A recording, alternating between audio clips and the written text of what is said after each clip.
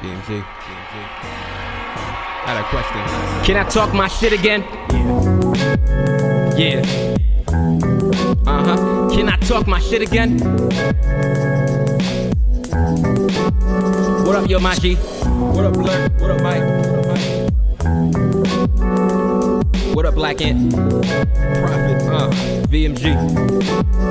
Hold up. LETBURNRANT. Let Burn Podcast. Click, stream, and enjoy. Apple, Google, Spotify. And as I said, I was going to get to this. I always, to myself, I don't know why the hell I always do this. I always tell myself I'm going to talk about something on the next episode, and I don't even get close to the shit. Not at all. So I'm going to get to the point what I'm talking about with the Knicks. Congratulations to them. About fucking time. It's been, 8 long ass years. I got a coworker at my job right now. He came here around that same time.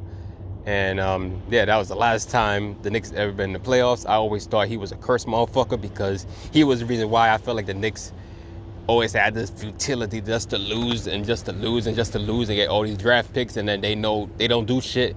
We had Kevin Knox. And slowly he wasn't able to do shit. This guy, Frank Ntilikina, ain't do shit. Even Porzingis at one point, prima donna, we had to let him go. Injury prone now. We started a foundation with this RJ Barrett guy. I mean, it remains to be seen what he can do. I mean, hopefully he can be a solid guy, but who knows? And I don't know. So I don't know. I don't want to make no assumptions on him. Good guy, like I said. Overall, he seems like he'll be there for like a long time to come. This is how I see it. So I don't, like I said, I don't know how other people will take it. Even when they got Randall, I believe Randall came last year. Julius Randall came last year. He was okay also. But that was just, the franchise had enough. We needed something we needed change. In 8 years right now, especially in this new wave right now of people becoming Knicks fans right now and just being part of the whackness, they didn't want to see this shit no more. The old heads was getting tired of it.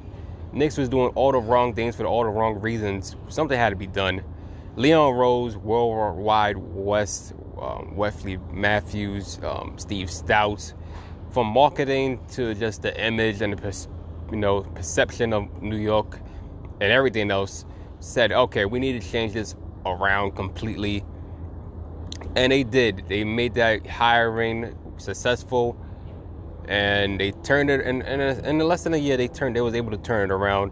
They got the coach also in Thibodeau. Everybody's saying that he's highly defensive minded. Highly. He tells you he's all about playing defense. He don't play no fucking games on that shit. Whoever he trusts, he ride them out to the sunset. And that was maybe the issue that he had when, the Bulls, came in mind. And you saw what happened in that case. They, Derrick Rose, he's maybe the best player that ever came out of Thibodeau in his system. An MVP candidate. He was able to do what he had to do. Solid players around him, like, Joakim Noah, Jimmy Butler. Solid players, okay? And I don't know if that Chicago Bulls magic ain't going to come to the Knicks side, but what the Knicks got right now is All-NBA and Julius Randle, who's definitely had a career renaissance. He's definitely going to be most improved player of the year. Thibodeau definitely has to be coach of the year just because of this. Who we talking about? We're talking about the New York Knicks. We're not talking about the Phoenix Suns. We're not talking about the Utah Jazz. We're talking about the New York Knicks. And he's stepped up. He did a good job. And I say you can't say much more about it. They definitely took it a step further than what I expected. And yeah, that's it. Knicks are in the driver's seat of the 4th seed. They host a playoff series against the Hawks. A lot of good things. Hopefully they can, get through it. But we'll see.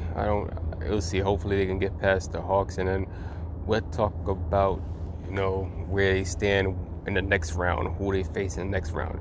If everything looks the way it does look, they're supposed to face the Sixers. And maybe they can give the Sixers a run for their money too. especially I'm not saying they're both identical because they're not. Because Sixers got shooters, we got defense. So maybe, the whole philosophy of defense wins championships.